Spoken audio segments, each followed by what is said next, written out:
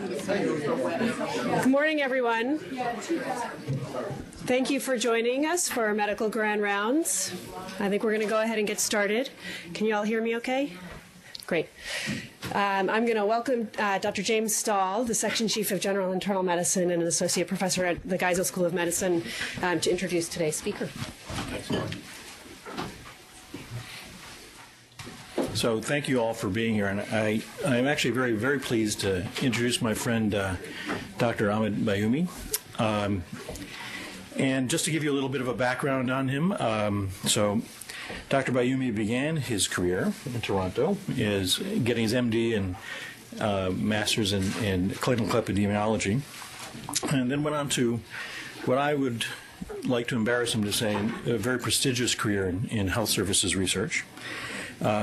He is, among his many titles, a scientist at the Center for Research on Intercity Health at the Keenan Research Center at the Li Ka-shing Knowledge Institute at St. Michael's Hospital. He's a general internist and HIV physician there. He holds the Baxter and Rickard Chair in Intercity Health at St. Michael's and the University of Toronto.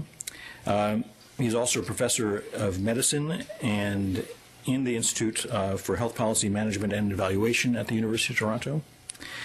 And his research interests are pretty diverse, which include economic evaluation, decision analysis, quality of life assessment, HIV-related health interventions, and looking at access to services, particularly for patients with HIV. I would have to say, excuse me, my notes here have disappeared. Ahmed has had a strong interest in health technology assessment, health economics, equity, and the work of delivering care to marginalized populations. And I cannot say enough how important those interests are to us now. We all realize that we are in a crisis, both in healthcare delivery, but in particular with substance misuse in New England and in particular New Hampshire. And all those skills are critically important. We have to think about all our very vulnerable populations, because these problems are going to affect them most and most acutely and fastest. And we have to think about these things in compassionate, ethical, and equitable ways. But also at the same time, we also have to judge our potential solutions with clear, honest, and analytical eyes to be sure that what we are doing is the right thing to do. So I've known Ahmed for many, many years. I respect him very, very much, and I look forward to learning from my friend. So, thanks, Ahmed.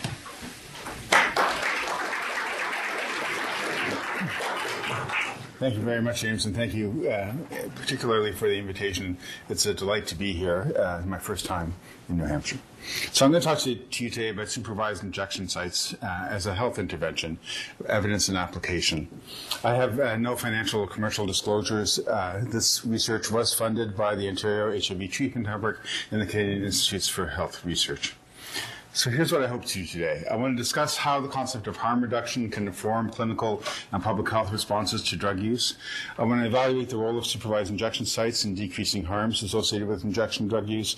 And I hope to reflect on how controversial policy decisions are made and how physicians and researchers can influence that process. So this is a picture of a facility called Insight in Vancouver. Insight is a supervised injection facility. It was the first legally sanctioned facility in North America. So these are little stalls. You can see that there's a mirror. On the left here, you see that there's a nursing station. There is usually a nurse who sits there at the station. People come into this facility. They sit at one of these stalls. There's a mirror there. The mirror is there both for people to help people to find a vein in which to inject, but the mirror is also there so that the nurse who's sitting at the nursing station has a better view of the person who is injecting. So people come into this facility, they bring their own drugs into the facility, but while they are inside, they are protected from being arrested. So they cannot be arrested under federal drug laws while they're in the facility. They inject here. There's a room off to the side where they then go, or are allowed to go, and relax after they inject. Insight's been in operation now for about 13 years. And recently, there's been a lot of discussion about whether other cities should have similar facilities. And just not too far from here, in Ithaca, you may have seen that the mayor has been very vocal in calling for a similar facility to be established in Ithaca. So this has attracted a fair bit of media attention and a lot of questions.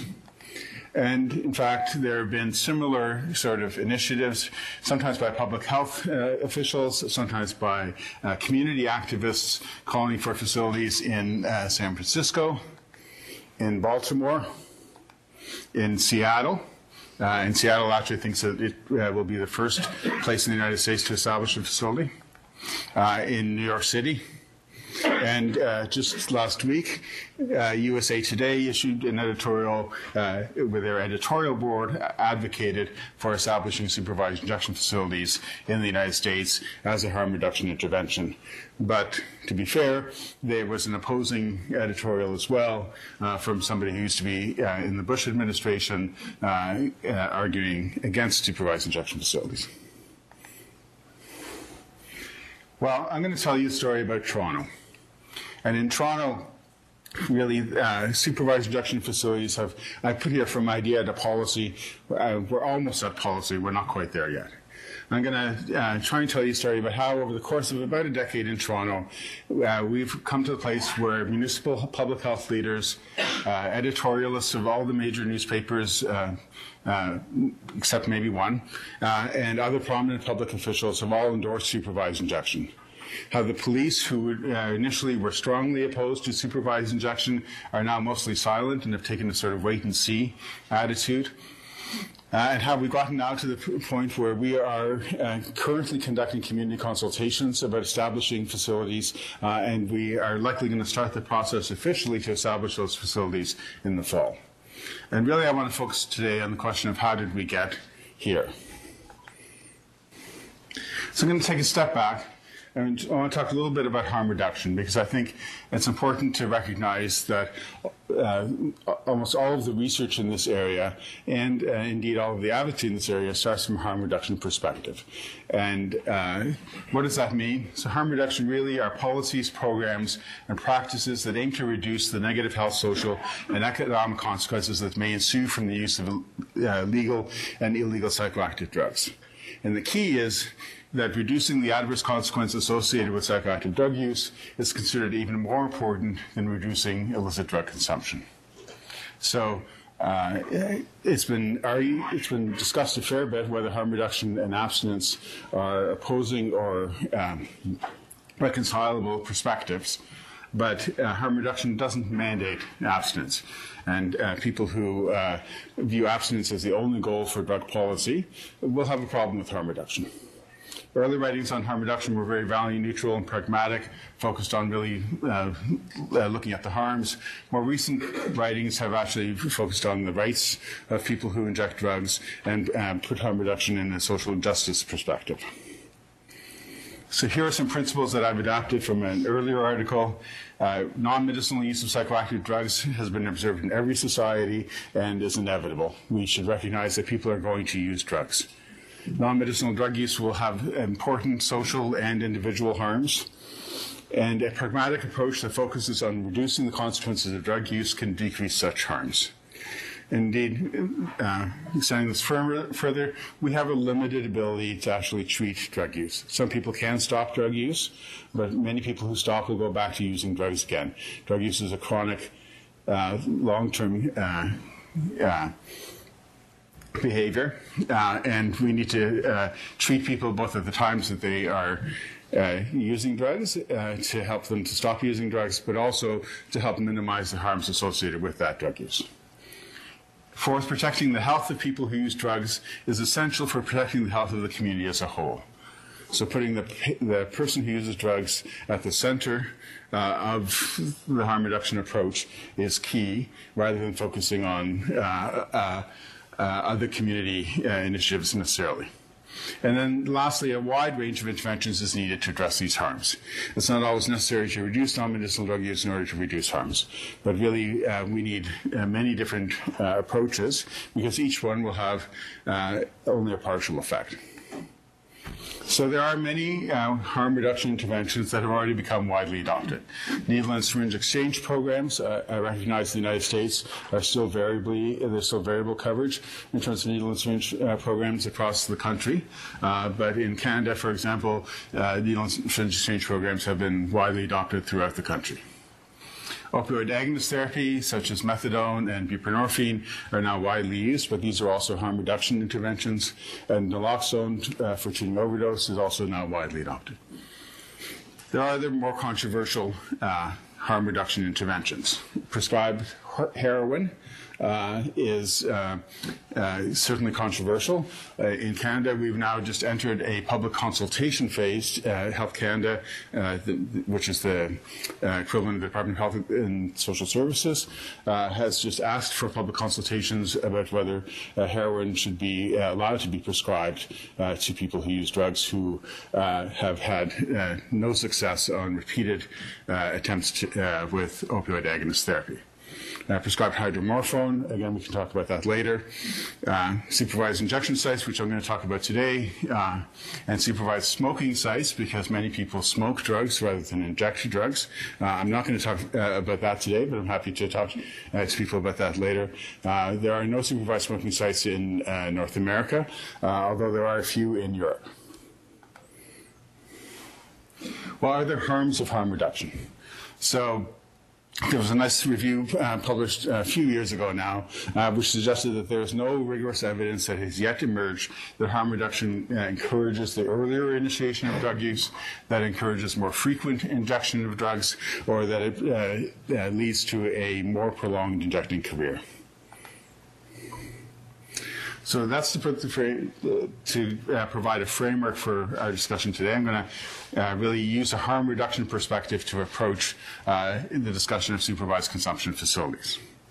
So we've talked about this a little bit already, but to formalize the definition, a supervised consumption facility is a legally sanctioned health facility that offers a hygienic environment where people can use illicit drugs under the supervision of trained staff. So the drugs are still illegal, but people can't be prosecuted for possessing or using the drugs while they're within the facility. Usually supervised injection, typically heroin or cocaine. There are currently about over 90 facilities that are operating internationally. There are about a dozen that have closed, so there have been over 100 facilities historically. Some incorporate smoking, as I said. They're predominantly in 8 European countries. There's a facility in Sydney in Australia. And there are now 2 facilities in Vancouver, and those currently are the only North American facilities in existence. So the history of supervised injection in Canada really goes back to the late 1990s, when there was an alarming increase in HIV rates in Vancouver's, one neighborhood in Vancouver known as the Downtown East Side. The Downtown East Side is sometimes called the poorest postal code in Canada. So it's an area that has a tremendous amount of poverty, where there are very many people who are homeless and very many people who use drugs. The HIV rates amongst people who use drugs in that neighborhood were in the order of 15 to 20%, which are very high, on the orders of prevalence rates where in areas where HIV is a serious public health issue. That led the Medical Officer of Health to declare a public health emergency in 1997. And following that, from that declaration, Insight, that facility that I was talking about, was opened in Vancouver as the first legally sanctioned supervised injection site in Canada, indeed in North America. And importantly, it had the support of the local police. I think the Vancouver police were the only police force in North America that did support it, but they did. but it did not have the support of the federal police. The Royal Canadian Mounted Police, or the Mounties, the RCMP, are still our federal police force, but the RCMP was definitely opposed, and this was a very contentious issue. As I said, the facilities require exemptions from federal drug laws to operate. At the time that Insight was opened, the government in power was a Liberal government. Our major parties are called Liberal and Conservative, and they pretty much reflect those political views as well. So Insight was granted an exemption from the federal government in order to operate. But subsequently, the Conservatives came into power at the federal level. Although they initially extended the exemption, they were not very happy. Indeed, the federal Minister of Health at the time declared that the supervised injection site undercuts the ethics of medical practice. He said this to the annual meeting of the Canadian Medical Association, which got him a fair bit of criticism as well. But eventually the Conservative government indicated that they would not renew the exemption. That led to a challenge in court as to whether the minister could refuse to grant further exemptions. And I'll come back to the court challenge in a minute, but first I want to talk about what the actual evidence was that Insight was beneficial. So there was a group of researchers who got funding to do an evaluation of Insight, and they've actually done an extremely comprehensive evaluation. And they've shown that amongst people who use Insight, there is a decrease in needle sharing. There is a decreased overdose rate, and I'll show you some of that in a minute. There is, importantly, increased referral for drug treatment. So people get referred more quickly and more frequently for drug treatment. There is now a drug treatment center on the second floor of the same building where Insight is operating, so that people can be easily referred for treatment. There were considerable misgivings amongst business owners, and particularly in the neighborhood around Insight when it was first established. In fact, there is now increased and I would even say strong community support for Insight, because really, and I'll show you some of this data in a minute, it has had considerable benefits in terms of public litter and public order. And then it's cost effective and like cost saving, which is some of the work that we did, and I'll show you that very briefly as well. So first, it's important to recognize who uses Insight, and it's particularly likely to be used by people who are going to use drugs in public, people who are homeless, people who use drugs daily, and people who have overdosed in the past. So this is important because it indicates, and we have some of the same data in Toronto asking people if they were likely to use a supervised injection facility. The people who are likely to use are the people who are currently injecting in public and currently injecting frequently. So remember, we talked about the need for harm reduction interventions, for a variety of harm reduction interventions to target different populations. Here's a population that perhaps is not well served by all of the currently existing interventions. And here are some graphs showing the effects on various public order. The dotted line here is the establishment Insight, and you can see the weeks before, the 6 weeks before, and the 12 weeks after. But there was a considerable decrease in public injecting, in publicly discarded syringes, and injection-related litter. And this really was a major factor in winning over the support of local businesses and residents. And here's some data that the Vancouver group published looking at overdoses. So the x-axis here is the distance for neighborhoods to the supervised injection facility. Smaller numbers here mean they're closer to the facility. Larger numbers mean they're further away from the facility. And the y-axis here is the rate difference in terms of overdoses per 100,000 person years. So a larger number means more overdoses prevented. So this is a difference looking at before and after Insight was established. And what you can see here is that for neighborhoods close to the facility, there was a considerable, a fairly large effect in terms of decreasing overdose rates near Insight. And here's a paper that we published looking at the cost effectiveness of the facility. And our conclusion was that if we focus just on decreased needle sharing as the effect, we found that it was associated with incremental net savings of almost $14 million and 920 life years gained over 10 years. In fact, we actually projected that it was cost savings, which is rare for many health interventions and even public health interventions.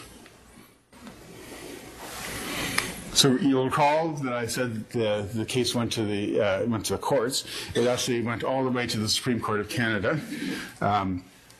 It made it through the provincial system. In September 2011, the court issued its ruling, and it ruled in favor of keeping Insite open.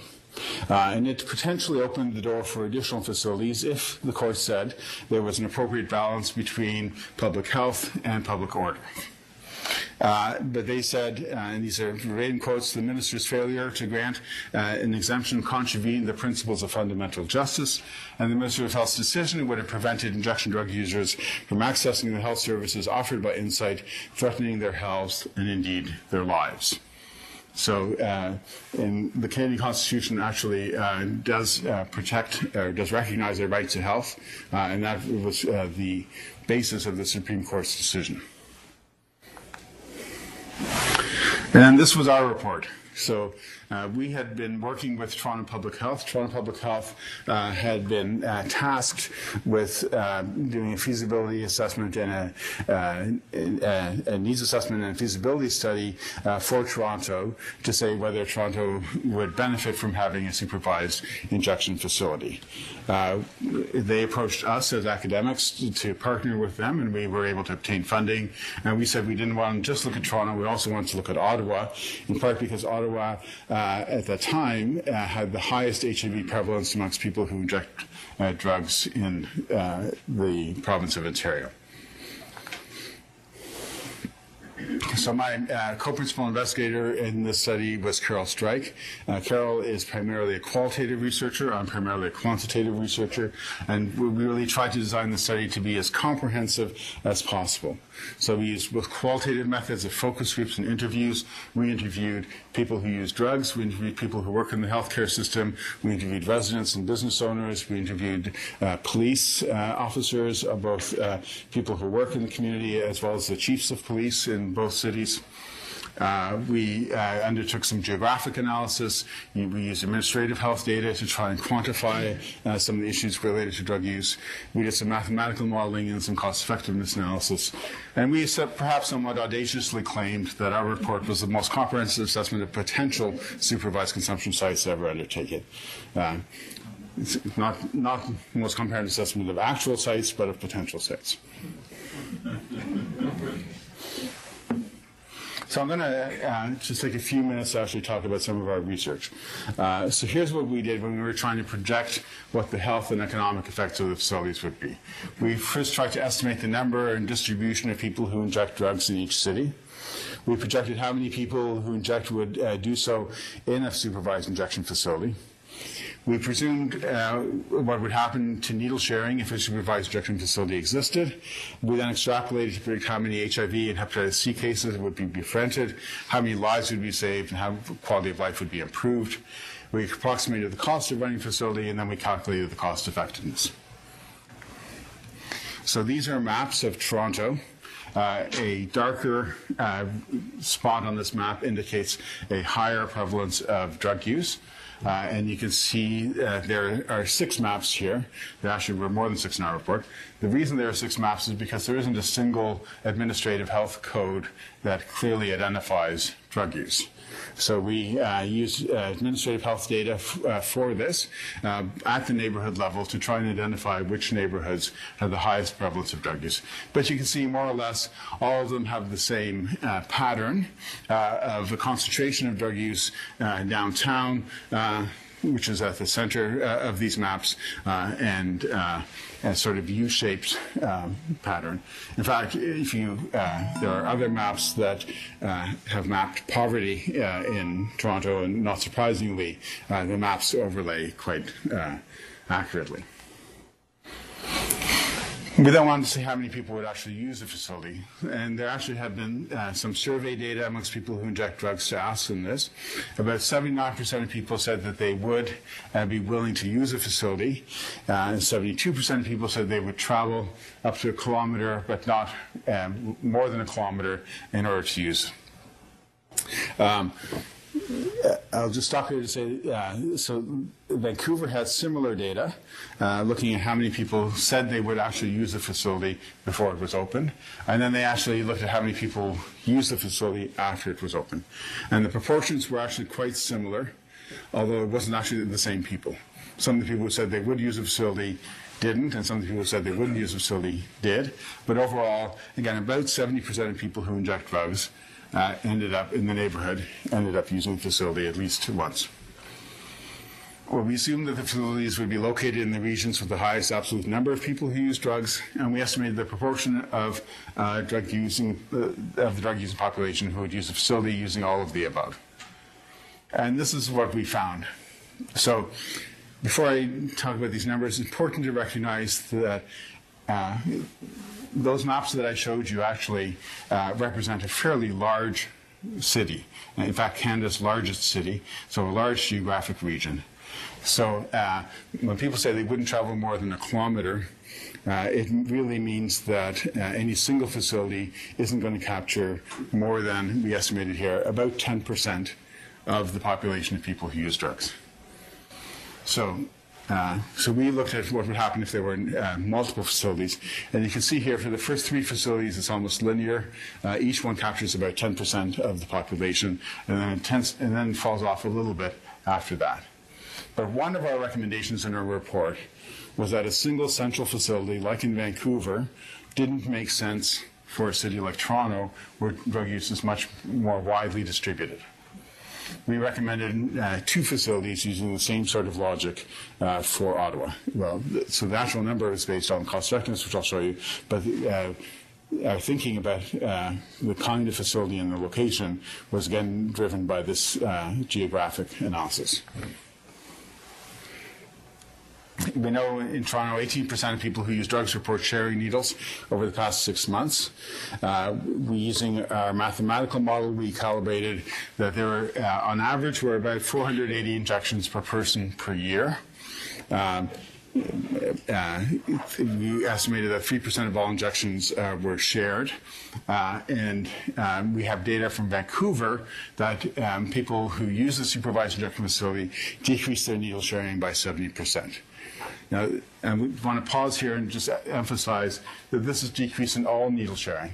So clearly, needles are not shared within the facility, but there is an effect of people who use the facility even when they leave the facility. So there's an educational and public health intervention to both to distribute clean supplies, but also to educate people about the importance of not sharing needles. So we assumed a similar effect for at baseline in terms of what would happen to needle sharing in Toronto. And then we built a fancy simulation model. We looked at the adult population aged 15 to 64. We modeled drug use. We modeled HIV and hepatitis C transmission. We incorporated existing harm reduction interventions like methadone, and we projected health effects and costs over 20 years. And we really looked at healthcare costs for the general population, for people who use drugs, people living with HIV, hepatitis C, and we updated our model and published this last year, which is the results I'll show you in a minute, to account for the new, very expensive hepatitis C drugs. We included methadone costs. We included costs related to cocaine use. We didn't really have a good place to start for our operating budget. We used the budget for the Vancouver facility, which is about $3 million a year. We assumed, and there is some data published from the Sydney, Australia facility, which says that about half of those costs are fixed and half of those costs are variable, depending on the number of people who actually use the facility. So again, we use those same numbers. These are probably conservative. So one of our recommendations was to integrate supervised injection facilities within existing centers rather than to establish new centers. So the costs are probably considerably lower than what I'm going to show you, but we use the high costs in order to be very conservative in our assumptions. So here are our results. You'll see Toronto's on the top and Ottawa on the bottom. We have each line represents the number of facilities, the number of costs, the number of quality adjusted life years gained, the incremental costs for each new facility, the incremental qualities, and the cost effectiveness ratio. And really what we did is if we go down that last column in terms of cost effectiveness, in Canada, we still tend to use a $50,000 per quality adjusted life year threshold to determine whether something is cost effective. So we go down that column until we get to 50,000 or more than 50,000, and we choose the number that is less than 50,000, the last number that's less than 50,000, and going across, and we get the answer that there should be 3 facilities in Toronto. And if we do the same thing for Ottawa, you can see we go across here, and we get the answer of 2 facilities for Ottawa. So this was the big headline news. It made me a little bit uncomfortable that people focused on the number of facilities and didn't necessarily pay attention to all the other data that was in our report. I like to say we had a 320-page report, and everybody focused on a single number, which was the number 3, which was the number of facilities that should be established. But that is the nature of such research. But here's some data to show you some of the uncertainty. So if we the different regions on this graph represent the number of facilities that would be considered cost effective. And you can see that the green here represents 3. This cross represents our baseline assumptions. And you can see that it's just on the border between 3 and 4. But if, for example, the risk of needle sharing, if people decrease needle sharing even more than we'd assumed, then 4 facilities would be cost effective. Or if the facility costs were even less than we assumed, then 4 or perhaps even 5 facilities would be cost effective. And here's some data for Ottawa showing similarly we concluded that 2 facilities would be cost effective for Ottawa. But if we were wrong about the number of people who inject drugs, that cross could shift left or right.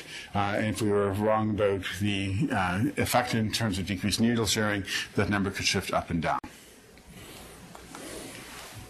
So there was lots of uncertainty in this model. A lot of the numbers that we put in were our best guesses, our educated guesses, and certainly we can support every single number that's in the model, but we're dealing with a potential intervention. We're not dealing with an actual intervention. So one of our conclusions was that these need to be revisited and evaluated when facilities are established. Nevertheless, our conclusion still was that it makes sense to go ahead and establish these facilities because they look to be, even with our conservative assumptions, cost effective. We didn't include some important effects. We didn't include overdoses, and that's particularly important. The main reason we didn't include overdoses is that we don't actually have very good data on we have data on the total number of overdoses. We don't actually have very good data on overdoses that are related to injection versus related to other routes of administration. We don't have very good data breaking down overdoses by intentional overdose for suicide versus non-intentional overdose. And we don't have very good data, at least at that point, we didn't have very good data on neighborhood of overdose. And you'll recall that the Vancouver analysis showed that overdoses were diminished in the region of the facility predominantly. So again, we said we were being conservative, but if I had to do it again, I probably would try and include overdoses in some way. We didn't include increased access to addiction and other services, and we didn't include some of the other community indicators, the decreased public litter, perhaps decreased crime in the neighborhood. And again, all of these are and potential negative community indicators where people felt that the quality of life in their neighborhood may decrease because of the establishment of a facility. So we released our report in April 2012. We actually had a news conference. Those are all the media there. I'm up in the top left of that picture somewhere. And in the bottom right there. And we got a lot of media attention from, at least within the Canadian media. These were our recommendations. Both Toronto and Ottawa would benefit from supervised injection facilities. The optimal model is a fixed facility that's integrated within an existing organization. Okay, so we didn't actually advocate for the Vancouver model, the initial Vancouver model, which was a freestanding facility that was only focused on injection. We actually advocated that existing facilities where people who use drugs are already receiving services, expand the services that they have within those facilities to include supervised injection. We said a strong evaluation plan was an essential component of any implementation plan, that there should be clearly established rules, and we actually reviewed the rules that were used throughout the world. Rules are things like, is there a minimum age for people who might use a facility? Is somebody who's injecting for the first time allowed to inject in a facility? And there are many other rules. There are also regulation, how long is a facility open, what happens outside of hours, those sorts of things. We said there was insufficient evidence to support a recommendation to implement a supervised smoking facility. And we said that the process to establish a supervised injection facility should be part of a comprehensive drug strategy. So the last point people sort of think sometimes we included to be to assuage people, but it's actually essential, right? That supervised injection facilities are part of a comprehensive suite of harm reduction interventions, and they have to, all the harm reduction interventions and drug treatment interventions have to work in concert. So when we released our report, our media people counted the number of newspaper articles in Canada for us, and they said there were 115. We had extensive television and video coverage. CNN International came to Toronto and did a story on us. We had supportive editorials in 3 of the 4 Toronto newspapers. We had supportive editorials in 1 of the 2 Ottawa newspapers. There was some opposition, but it was relatively limited. But the Minister of Health at the time said that we have no plans to pursue supervised sites. That was in 2012. In 2013, again, this was, so remember, the Supreme Court ruling was in 2011. Our report came out in 2012. In 2013, the Conservative government was still in power federally. They, in response to the Supreme Court ruling, introduced a bill called the Respect for Communities Act. And this act really set out what communities needed to do to establish new supervised injection facilities. And this was widely interpreted as setting up considerable barriers. So there had to be extensive data collection, and there had to be letters from City Council as well as from public health officials and from the police regarding the establishment of facilities. It's not clear whether the letters have to be supportive or not, but there still have to be letters from all of those agencies. And so many people saw this as challenging. The Toronto Medical Officer of Health publicly endorsed supervised injection services a month after this bill was introduced, and he publicly opposed the bill. And Toronto Board of Health, which is a subcommittee of City Council, voted in favor of the Toronto Medical Officer of Health's recommendations. That was 2013. Still not much happened until 2016, this year. So actually the change in government happened in late 2015. We went from having a conservative federal government to having a liberal federal government. And the new federal Minister of Health is actually a primary care physician. She toured the Vancouver facility, and she made a public announcement that she was in favor of such facilities, and she thought that they had significant health benefits. And shortly thereafter, the second Vancouver facility was approved. And this is actually a much smaller facility. It's an existing health center. It actually had been operating for a long time, but nobody had, the police, as I said, in Vancouver were quite supportive, and so the police had no interest in shutting it down. But it had been operating really outside of the legal processes. But it is a small, they have 3 or 4 cubicles where people can inject. But much more along the line of integrated services that we were recommending for Toronto. We also had a change in mayor in Toronto in 2015. You'll recall that our last mayor became internationally famous in part for his drug use, but he was adamantly opposed to supervised injection facilities. The new mayor actually is the former head of the provincial Conservative Party, but is considerably more socially liberal in many of his views. The mayor has not yet said what his stance is on supervised injection facilities. Toronto Public Health in 2016, earlier this year, announced that they were moving ahead with plans to establish 3 supervised injection services in Toronto. And they went to the Board of Health to ask for their endorsement of the initiation of this process, and the Board of Health unanimously voted in favor. And so we have now started public consultations in Toronto on establishing 3 supervised injection services in those neighborhoods that I showed you on the map before, all of them integrated within existing community health centers or needle exchange programs. And there was significantly, around the time that this became a significant policy discussion earlier this spring, there were a large group of prominent citizens who publicly endorsed supervised injection, including 5 former mayors, and former mayors from across the political spectrum, both conservative to social democratic mayors, but all of whom came out in support of supervised injection services. And the police chief, again, we had a change in the chief of police last year. The new chief, when he first came to office, said that he would never support this. Now, actually, he has not said very much, other than he said he wants to wait and he wants to see what the result of the consultations are. So neither supporting nor opposing, which is a fairly significant shift. In Ottawa, both the mayor and the chief of police didn't change in Ottawa. And both have been very strongly opposed to supervised injection services. Nevertheless, the Community Health Centre in Ottawa has announced its intention to open services within their facility. The medical officer of health, just a couple of months ago, came out strongly endorsing supervised injection there as well. But as I said, the mayor and the police remain strongly opposed, but they have now started community consultations there as well. Montreal has already actually filed an application with the federal government to establish 4 supervised injection facilities in their city, and there are several other Canadian cities that are considering this as well.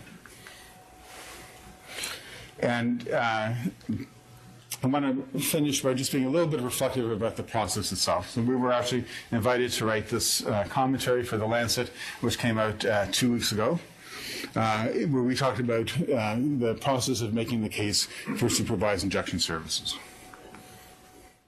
And I think there were really 4 key elements that have led to the process getting to where it is today in Ontario.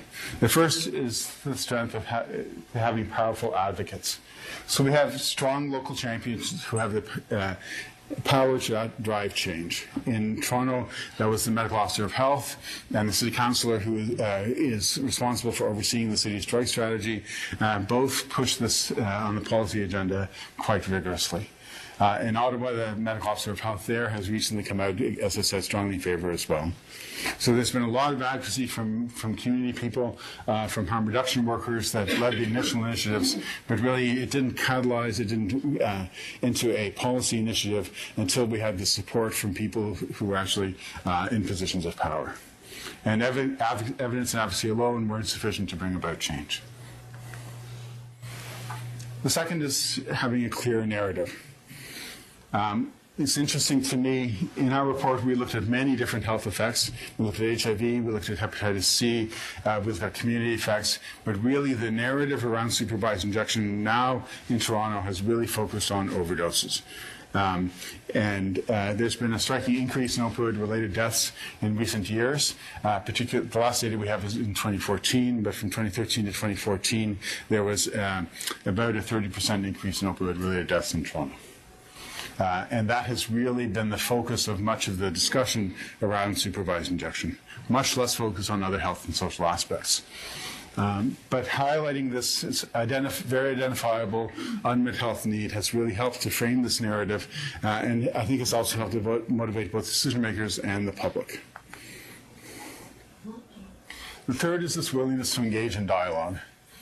So I didn't show you in the interest of time, but we actually have both quantitative and qualitative data that suggests that there are a core set of people who are opposed to supervised injection under any circumstance. When we have some public opinion polling data that we've analyzed, and that data suggests it depends very much how you ask the question. But there are about probably 10, 11% of people who would never support supervised injection services in Ontario. There are about 15% of people who are strongly supportive and just think that this is something we should do without really any or very many conditions at all. And almost everybody else is in the middle. They range from being somewhat more supportive to somewhat less supportive. But for them, their support is conditional. And it's really conditional upon wanting to see a net benefit after considering all the potential net effects, all the harms and the costs. And our qualitative data from our focus groups and interviews also was very much in line with this finding. But people are able to think about these harms and costs at both the individual and the societal level. But as with any other harm reduction intervention, there's a need to engage with and be responsive to a broad spectrum of concerns. These are controversial issues. They are sometimes counterintuitive to people, and they do require a certain amount of, a certain kind of dialogue rather than a confrontation. And last thing I think that was particularly important in our context or our situation was paying attention to local context. So we looked at the distribution of drug use, those maps that I showed you. We looked at the prevalence of HIV and hepatitis C. I didn't show you those numbers, but they're actually quite different in Toronto and in Ottawa and in Vancouver. And they will be different in each location where facilities are being established. We looked at the distance that people are likely to travel. We looked at stigma and discrimination when considering the kind of model that would serve people well. And we looked at optimum service delivery through our cost effectiveness analyses. And the point here, though, is that our recommendations are particularly specific to the locations that we studied. And I think that this sort of intervention is really going to have to pay a lot of attention to those particular site-specific circumstances. So in conclusion, harm reduction interventions can meaningfully improve the health of people who use drugs. They remain controversial as they don't necessarily lead to less drug use, which for some people is the main goal of drug policy or clinical work. Supervised injection facilities have been implemented in many jurisdictions. They have the potential to improve both individual and public health and to improve public order. But strong partnerships, clear narratives, broad dialogues, intention to context are important for this kind of work, but perhaps for all controversial, policy relevant, and value-laden research. Thank you very much.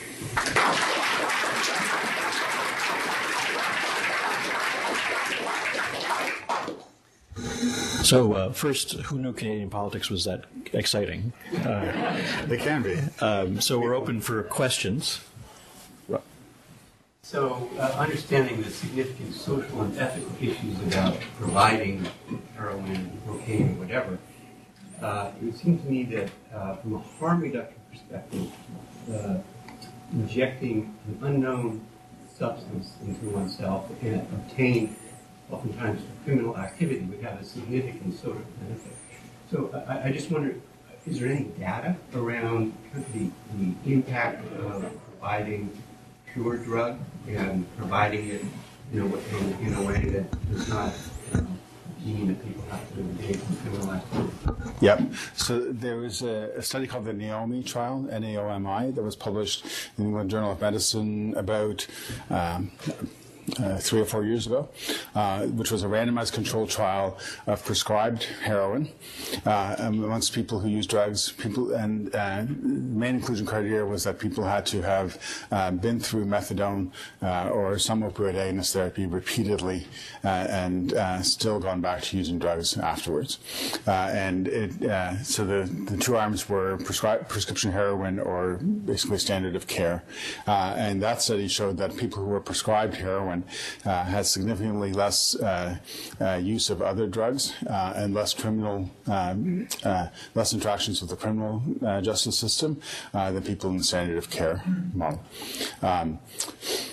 One of the interesting findings that they had, though, was that many people who were in the standard of care arm were actually using hydromorphone, which is dilaudid, to sort of self-medicate, which led them to hypothesize that perhaps prescription hydromorphone would have similar effects to prescription heroin.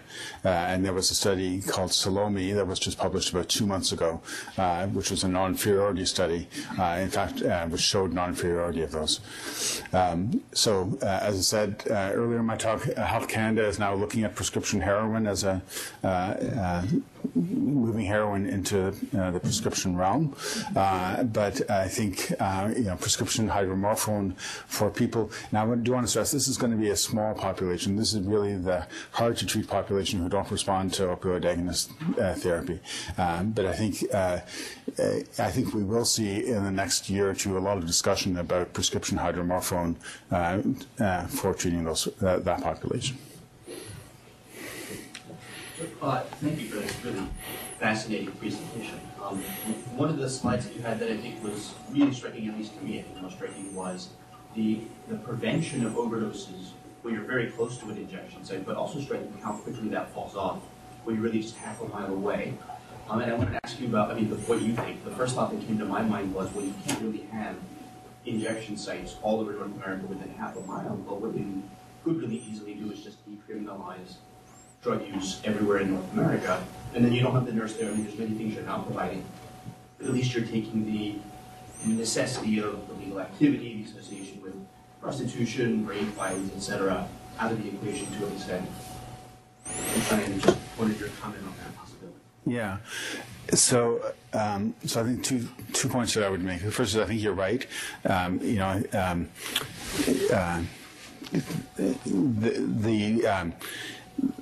Correlation between distance to the facility and overdose is very striking, and it does suggest, in the data that I showed also, people don't really want to travel very far in order to use drugs.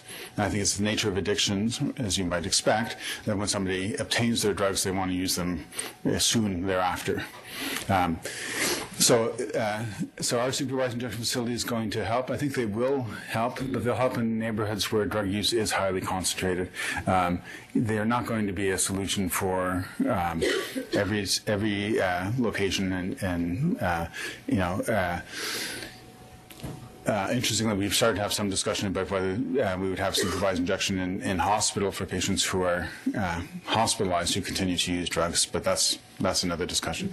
In terms of legalization of drugs, Portugal is often used as an example of what might happen when a country decriminalizes drugs as a whole. It's beyond sort of the scope here, but there are very interesting results that have come out from Portugal in terms of the decreased harms that have been that came after that policy intervention. Those sort of inferences are hard to make, of course, because it's not a randomized controlled trial. There's a before and after sort of time series intervention, but I think there's a lot of discussion, at least in some drug policy circles, around decriminalization as an approach, and I think, but that's a very hard sell in a lot of policy circles. So I'm not sure how realistic an intervention it would be in many jurisdictions. Well, at the Insight facility in Vancouver, which is still operational, I presume. Yep. So what's the frequency, what's the absolute number of visits per year? And then what I would really be interested in is what percentage of overdoses occur on site? Because this is really about prevention, right? Yeah. I don't have those numbers off the top of my head. So one of the critics of Insight sometimes do cite the relatively low proportion of people who use the facility. So it's still. I don't want to give you an exact number because I don't want to be incorrect, but it is a relatively low. If you look at all the people who use drugs in Vancouver, the proportion of people who use Insight is relatively low. Now that proportion tends to use Insight a lot. But it goes back to one of those slides that I showed you, suggesting that really, in my mind, the way to interpret that data is to say that there is a population of people for whom these facilities will offer an additional harm reduction intervention, and that population probably isn't being reached through conventional means.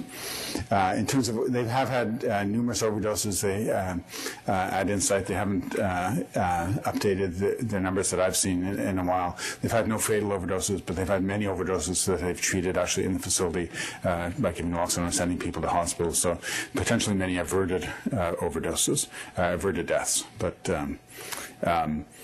it seems to be a key piece of information for your justification for expansion into Toronto and Ottawa.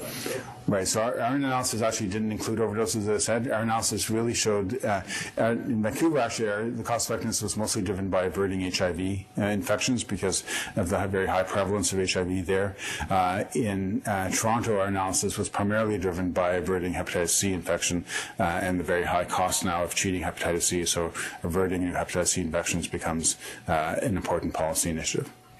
I think we have time for one more question. I think you had your hand up.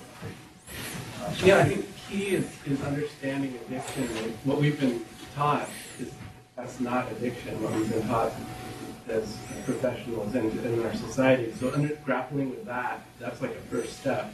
If we understand that, then we can see why this is needed, harm reduction, but why there's continued use and overdoses. There's plenty of examples out there of countries that have gone for harm reduction, decriminalization, different models, and the most successful ones are decriminalizing, using that money for safe injection, controlled injection, but more importantly, subsidized funds for businesses that will employ these people so that they can reconnect. That's what it's about.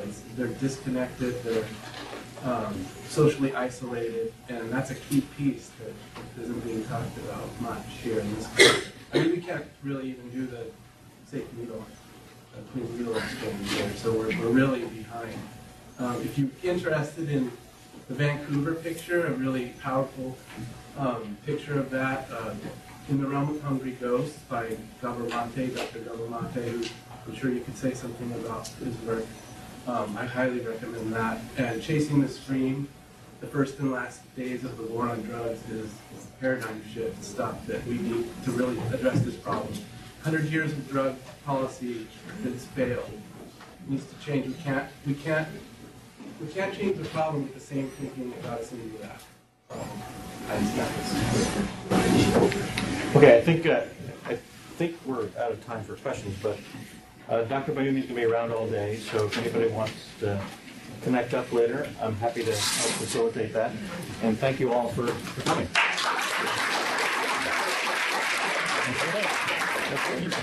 All right.